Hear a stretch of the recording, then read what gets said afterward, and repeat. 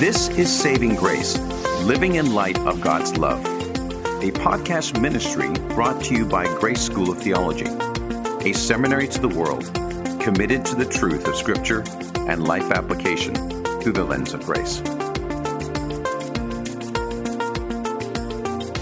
Hello, I'm Carmen Pate, your host for today's podcast. Are you certain you will spend eternity with Jesus when you pass from this earth? Surprisingly, many people, including those who profess to be Christians, will answer that question, well, I hope so.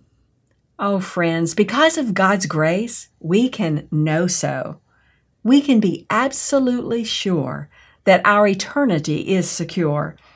Today's message from Scott Pollock may be the most important you have heard since you first believed in Christ for salvation, as he talks about the gift of assurance that we find in grace.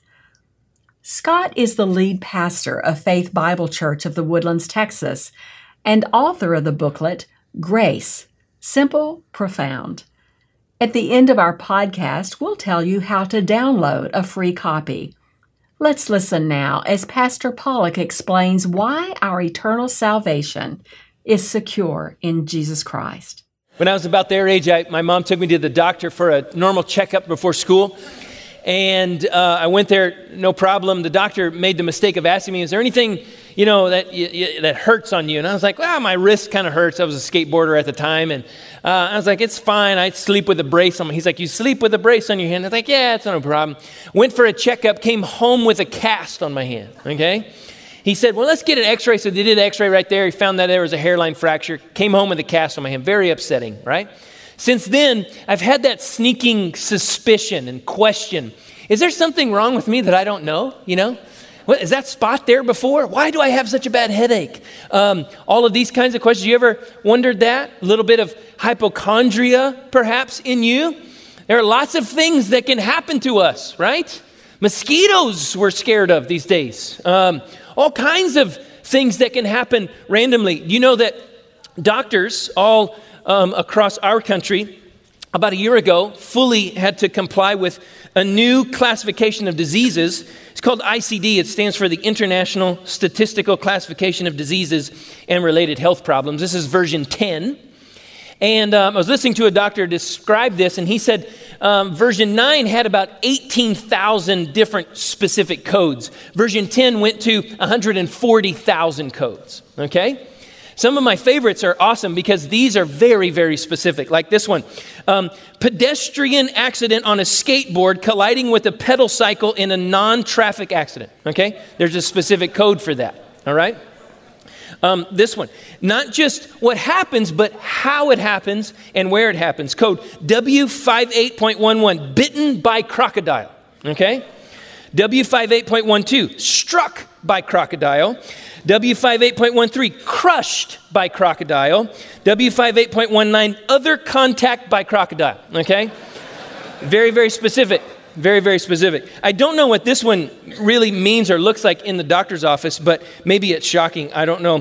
R46.0, very low level personal hygiene. That's a code. I'm really confused about another one that seems related. Z72.821, inadequate sleep hygiene. I'm totally at a loss. So if there's a doctor in the house that can explain that one. These are my two favorites. I'm not sure I would like to get this particular diagnosis. R46.1 in the ICD-10, R46.1, bizarre personal appearance. That's a code in there. I'm not sure most people get that or very few people get that. Here's by far my favorite, okay? Under the section of burns, this is it. V91.07 XA, burns due to water skis on fire, okay? It's a code. The very next one is awesome. V91.07 XB, burns due to water skis on fire, second encounter, okay? Do it again, I guess. But you may be fearful of things that happen to you, the things that may happen to you or your loved ones or your kids. Have you ever suffered from a little bit of spiritual hypochondria? Thinking about your relationship with God, wondering, am I and God okay? Is God on good terms with me? Am I on good terms with God? Have I done too much? Have I maybe lost his love? Am I out of his family? Maybe you feel like you've turned your back on him. Maybe you feel like you've struggled a little bit. You've gone through a dark night of the soul. You hear pastors and like me and others talk about reading your Bible. You're like, I don't read my Bible very much. Does that mean that God doesn't like me, or that I'm not in, or maybe I'm not good at prayer? Maybe I don't understand worship very much. It makes me uncomfortable. Does that mean that I'm on junior varsity versus varsity with God? How does that work? Have you ever suffered from some spiritual hypochondria? Do you know that fear, doubt, and insecurity are rampant, not only in the world by way of diseases and trials and suffering, but in our hearts and minds when it comes to God, when it comes to Jesus, when it comes to the scriptures? And I want you to know right off the bat, God does not want his children to live in fear and doubt and insecurity. If you're a parent in the room, and at your very best, okay, do you want your kids or grandkids or great-grandkids to live in fear that they're not in good relationship with you, to be doubtful of that, to be insecure? No.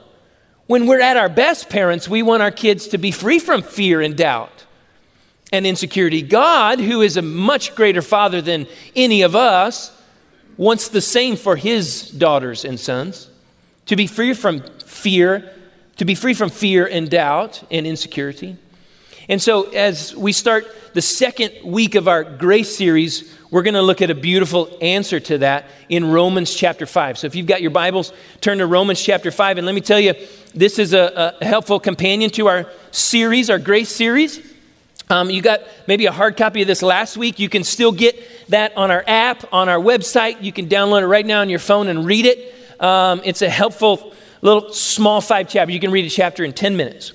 Also, we have been talking about this a lot, and we will continue to talk about this forever.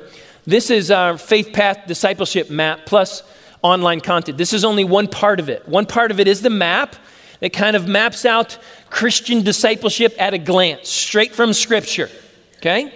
The other part is thefaithpath.org, the online content that goes in depth in each one of these circles and steps, explains how you can explore more about each of those steps and really mature fully in your following of Jesus. This specific series, this grace series, follows at least 2 of the specific steps in the map, and that is understand grace better and practice grace with others. And so we want to tell you that everything we do here at Faith Bible Church fits on that map, because everything that we do should be spurring us on into all that God wants for us as a disciple, as a missionary, as a worshiper, okay? And so this series speaks to that, at least those 2 circles, maybe more. But so pick up a map out on the wall here, download the little grace study, may be helpful for you. But Romans chapter 5 is where we are. We started last week in Romans chapter 3, and today chapter 5. About 11 verses. Let me read it to you. Therefore, having been justified by faith, we have peace with God through our Lord Jesus Christ, through whom also we have obtained our introduction by faith into this grace in which we stand. And we exult in hope of the glory of God. And not only this, we also exult in our tribulations, our sufferings, knowing that tribulation brings about perseverance or endurance. And perseverance, proven character hope. And hope does not disappoint, because the love of God has been poured out within our hearts through the Holy Spirit who was given to us. For while we were still helpless, at the right time, Christ died for the ungodly. For one will hardly die for a righteous man, though perhaps for a good man someone would dare even to die. But God demonstrates his own love towards us in that while we were yet sinners, Christ died for us. Much more then, having now been justified by his blood, we shall be saved from the wrath of God through him. For if while we were enemies, we were reconciled to God through the death of his Son, much more, having been reconciled, we shall be saved by his life. And not only this, we also exult in God through our Lord Jesus Christ, through whom we have now received the reconciliation. This series has already started to get a lot of us talking in positive ways after the sermon last week where we read Romans chapter 3, the very heart of the book of Romans, about justification by faith, being declared righteous by God when we put our faith in Jesus Christ, apart from works, apart from a performance of earning our way that God would like us, but no, because of what Jesus has done, and we place our faith in Jesus, he declares us to be righteous by a gift of his grace. After that sermon, a lady came up to me in tears. And she said, Scott, I have to tell you, I grew up in the church, but a church that emphasized different things than ours. And so much so that I spent a good season of my life reading through all of the New Testament with a notebook. And I kept a very short, succinct line in my notebook for each thing that the scriptures said that I must do. And I filled a notebook with them. Then I would carry around that notebook and ask myself, am I doing these things? Am I doing enough? Am I good enough to be in God's good graces? And she, with tears down her face, couldn't speak at the end of that. And I just looked at her and I said, is it good to be free from that? And she says, yes, it is. And she just walked away. The second conversation came from a young man who's a friend of mine. He came up and he said, I got a question. What about holiness? What about obedience, works of obedience? And I said, that's the perfect question to ask after such a sermon. That's what people would have asked Paul after such a sermon. That's what he expected the Romans to ask him after he wrote it. And so when we talk about the beautiful gift of God's grace, our next question should be, are works of obedience important? Are good works important? What about holiness? What about the things that you ask us to do? And yes, they are critical, but they do not earn your way into heaven. They do not earn your justification. They flow in gratitude and obedience out of your justification. That's how we become more and more like Jesus. And make no mistake, a Christian should not be foolish, should not willfully sin. There are consequences to sin as a Christian. You cannot be a fool and abuse God's grace without consequence. And so holiness is terribly important. All of those things. But what grace does is put it in its proper place. It puts it after justification. Look at our text, verse 1. Therefore, having been justified by faith. We talked about this last week. That word justified is not a word that we use a lot, unless you're a lawyer maybe, okay? It doesn't mean to be made righteous in reality in all of your actions. It means that God declares you to be righteous because of what Jesus has done. So when we put our faith in Jesus, the perfect one, he gives us his perfection. And the Father says, I declare you, gavel slap, I declare you to be just in my sight, to be right in my sight, to be righteous and justified. Therefore, having been justified, this is an aorist tense, which means that is a past completed action.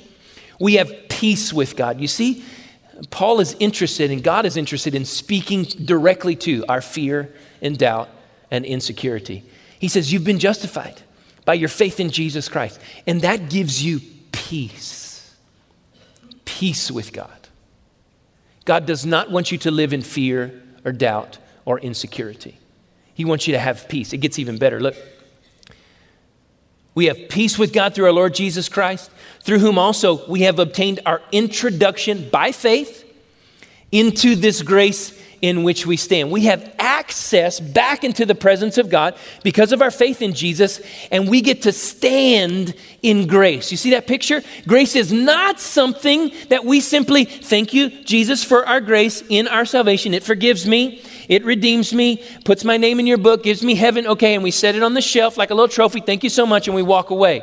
That's not the only use of grace. Grace is, look, a house in which we live. It's like boots that we stand, it's a suit that we wear, it's an ocean that we wade in. Do you see that? We have our access into, by faith, into this grace in which we stay, in which we live and move.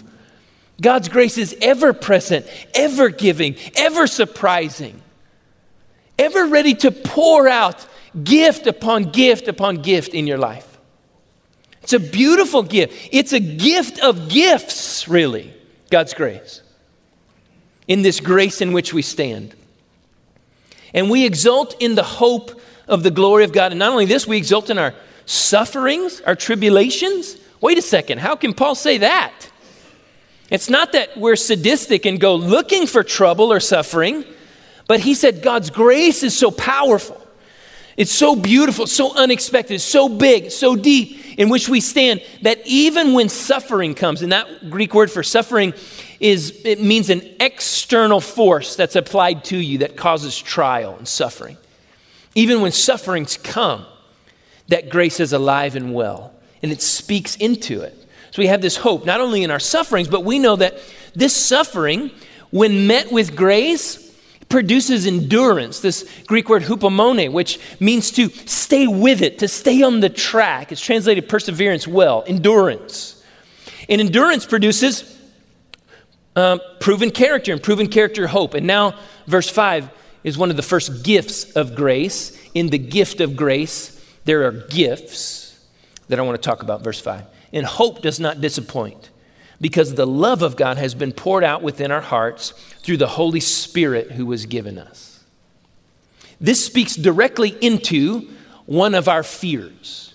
This peace with God that we have because of our justification speaks directly into one of our fears. So this love of God, hope does not disappoint, because the love of God has been poured out in the old, I think it's old King James, shed abroad in our hearts through the Holy Spirit who was given us. It speaks to this question. Once you are justified by God, by your faith in Jesus, can you lose that justification? Can God change his mind?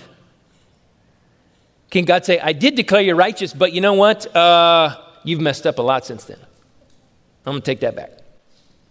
Or you on your own, God says to us, you've walked too far out. You've done too much, or you haven't done enough. So, hey, it was back then, but no longer. Once you are justified, are you always justified? Can you lose that? Can you gain it back? There are lots of well-meaning Christians all throughout history and throughout our earth that see answers to that questions from the Bible in different ways. The history of our church and me personally have always been what we would consider very, very biblical. And Paul's answer is no. Once God justifies you, declares you to be righteous, you cannot lose that justification. But why? Why?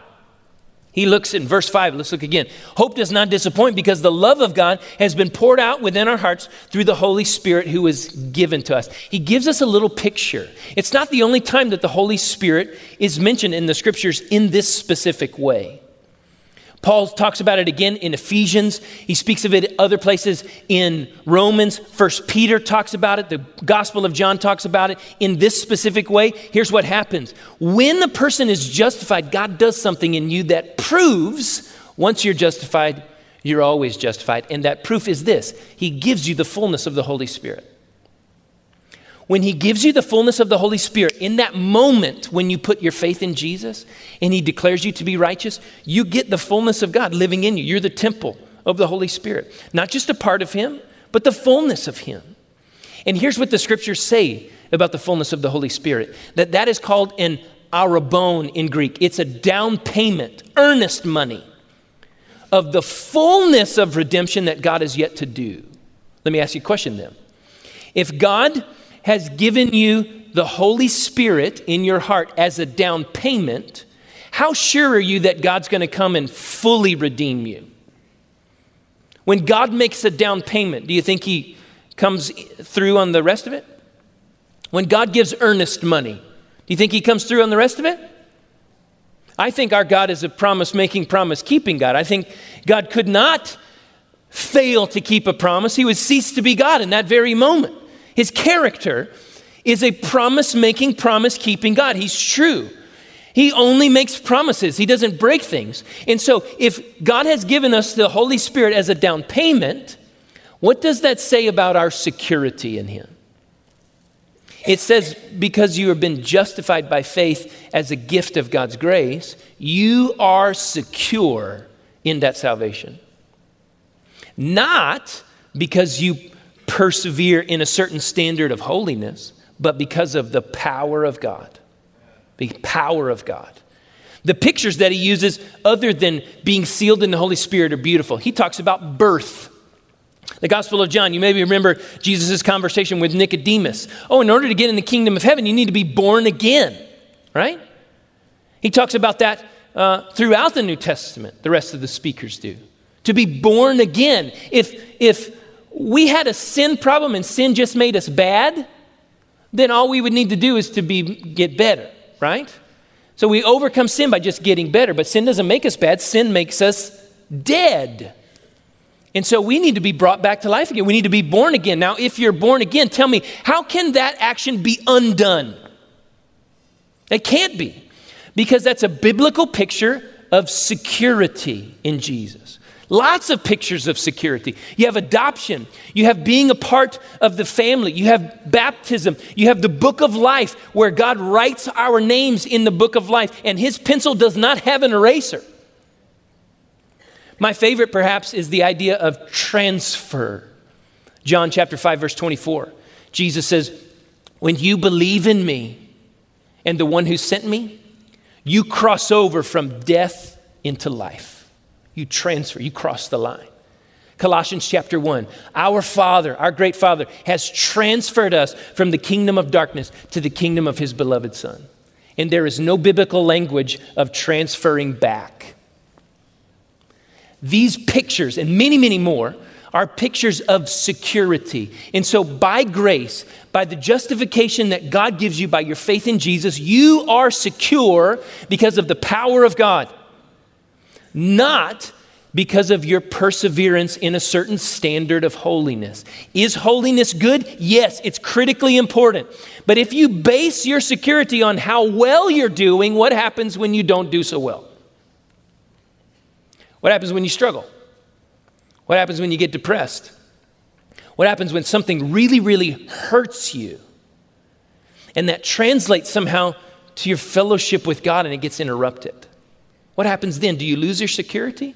No, God does not want you to lose your security because it's not based in you. It's based in him. You are secure because of the power of God. Jesus says, you are in the palm of my hand and nothing can snatch you out. You are in the palm of my Father's hand and nothing can take you out.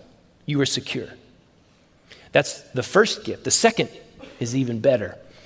Verse 6, as if it can get better. Verse 6, for while we were still helpless, at the right time, Christ died for the ungodly. Pay attention to the words that it calls us here. Verse 7, for one will hardly die for a righteous man, though perhaps for a good man someone will dare to even die. But God demonstrates his own love toward us, in that while we were yet sinners, Christ died for us. Verse 10, if while we were enemies, we were reconciled to God.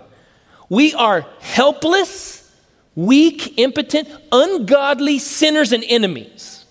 That's what we were when God justified us. When we came to faith in Jesus, what were you? Not many were noble, Paul would say. Not many of you were wise. Not many of you were perfect in righteousness. None of you were that. Not many of you walked on a golden beam to that point in your life, okay? Personal secretary to Mother Teresa, okay? None of you were that. The scripture says, Paul says, you were helpless, which means weak and impotent. You were ungodly, you were sinners, and not only that, you were enemies of God. And in that state, Jesus died for you. And then he will say, much more than, twice. Look. Verse 8, but God demonstrates his own love towards us in that while we were yet sinners, Christ died for us. Much more than, having now been justified by his blood, shall we be saved from wrath through him. For if we were enemies, when we were reconciled to God through the death of his Son, much more, having been reconciled, we shall be saved by his life. If you are secure in your salvation because of your justification by faith in Jesus, is it presumptuous or arrogant to know that you're saved? To know fully that you're saved? I told you about the time in Texas A&M when I was about 20 minutes old in the Lord and had just trusted him, and just trying to figure out what it means to be a follower of Jesus. These guys sucked me in with this little survey. Are you saved? Check mark. Yes. How much do you know that? Here's a spectrum, 0% to 100%. I thought, you can't circle 100%. That's presumptuous, a little arrogant. I'm not going to do that. 90 is the right answer, right? It's like mostly there. It's not fully there. I can't be accused of being arrogant, prideful if I circle, but 90. And I said, yeah, I got it right. And they're like, we'd love to talk to you about how you can make that 100%. 100%. You're like, what? I thought that was the right answer, you know? Is it presumptuous to say if somebody asked you, are you saved? Do you know that you're going to go to heaven for sure when you die? Is it presumptuous or arrogant to say yes to that? Isn't that like knowing the future? Isn't that maybe like knowing what we feel like only God should know? I want to tell you that the scriptures say repeatedly throughout that God is very, very interested in sharing that information with you. So that not only you can be secure in your salvation, but that you can be assured of it and have knowledge of it. In this passage, it says, how much more, listen, here's his argument. If this is the way you were when God found you, when you placed your faith in Jesus, if you were helpless and impotent and ungodly, a sinner and an enemy of God, if that's the way you were when you were first reconciled and justified, now that you are, do you think God is going to pour more love on you and carry more of the weight and fill in more of the gaps? Don't you think? I think the answer is yes. Yes, of course. If it's possible that God would love us more, he says much more than shall we be saved.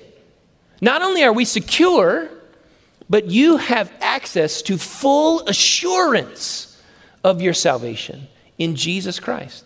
Here's the problem. The problem that you and I struggle with is a point of reference. Somebody asks us, you may ask, you have a conversation, hey, are you saved by Jesus? Yes, I am. Are you sure about that? Yes, I am. How do you know? That's always the big question. How do you know? How would you answer that question? Maybe the girl says, well, I'm walking with Jesus now, and I feel his presence, and I feel the Holy Spirit bearing fruit in my life, and things are great. And you would say, awesome, that's good. What happens if things aren't so great one day? What happens if you have a dark night of the soul? What happens if something terrible happens to your spouse or your child, and you start to blame God about that, or something happens that is just too difficult for you to understand, and you distance yourself from the body of Christ or from other Christians for a season? What happens if you have some doubts and you struggle? Do you lose your assurance in that time? Do you not know? See, there's a point of reference, and this individual hypothetical situation, the point of reference is themselves. The point of reference is how good I'm doing, how well I'm doing, the fruit that I'm bearing, the presence of God in my life. I would submit to you that that is a terrible point of reference. And the scriptures say that's a terrible point of reference. Is God's work in your life confirmation of your salvation? Yes, indeed. Absolutely, it should always be so. But I would submit to you that that's not the first level of assurance.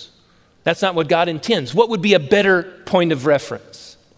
Well, it seems to me here, as he's speaking to us in verse 10, for if while we were enemies, we were reconciled to God through the death of his son, how much more being reconciled shall we be saved by his life? Who told us that when we place our faith in Jesus, he would forgive us and save us? Well, God did. Would you consider that to be a promise of God? I would.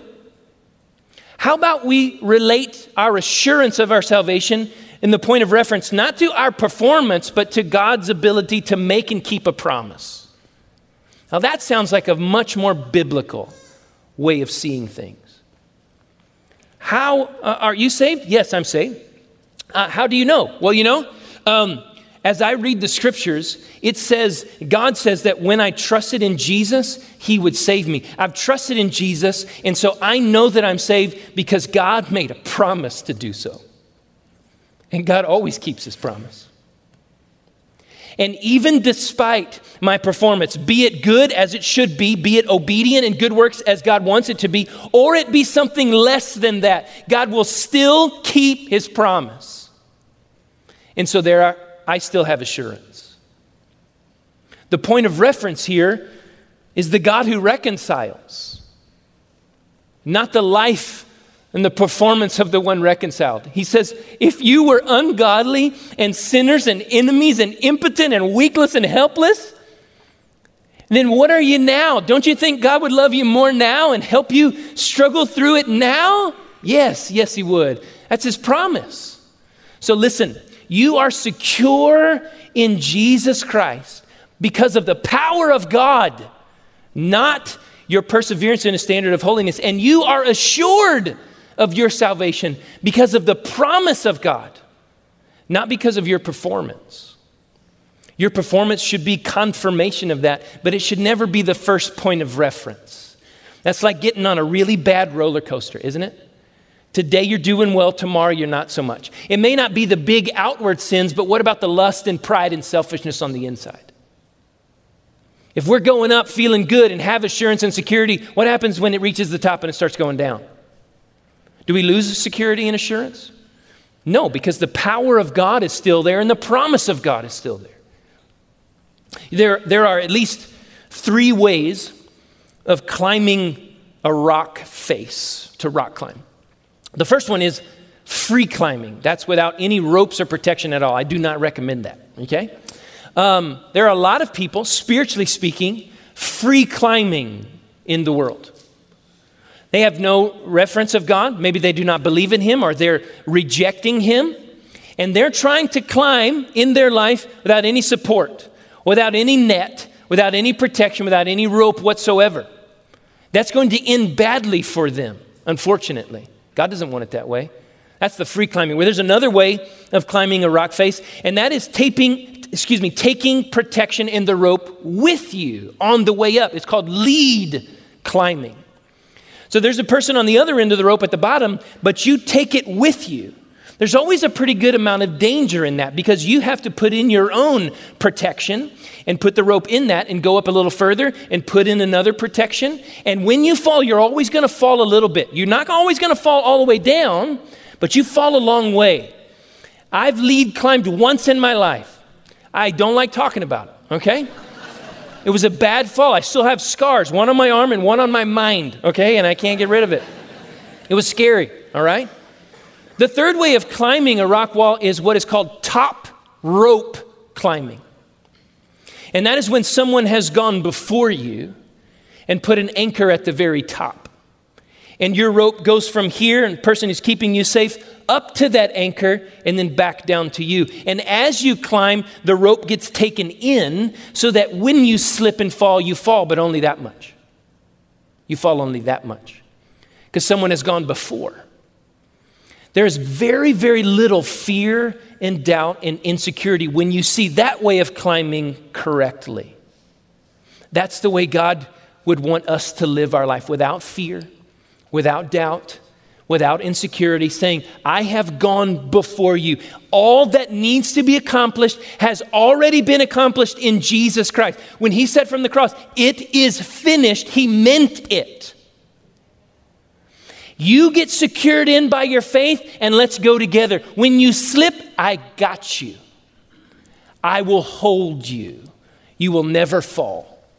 Yes, you'll slip. Yes, it'll be hard, because it always is with sin in a broken world. But I've got you. You can be assured of that. You can be secure in that. That's the way that God wants his daughters and sons to live. That's a gift of God's grace. You have been listening to Pastor Scott Pollock.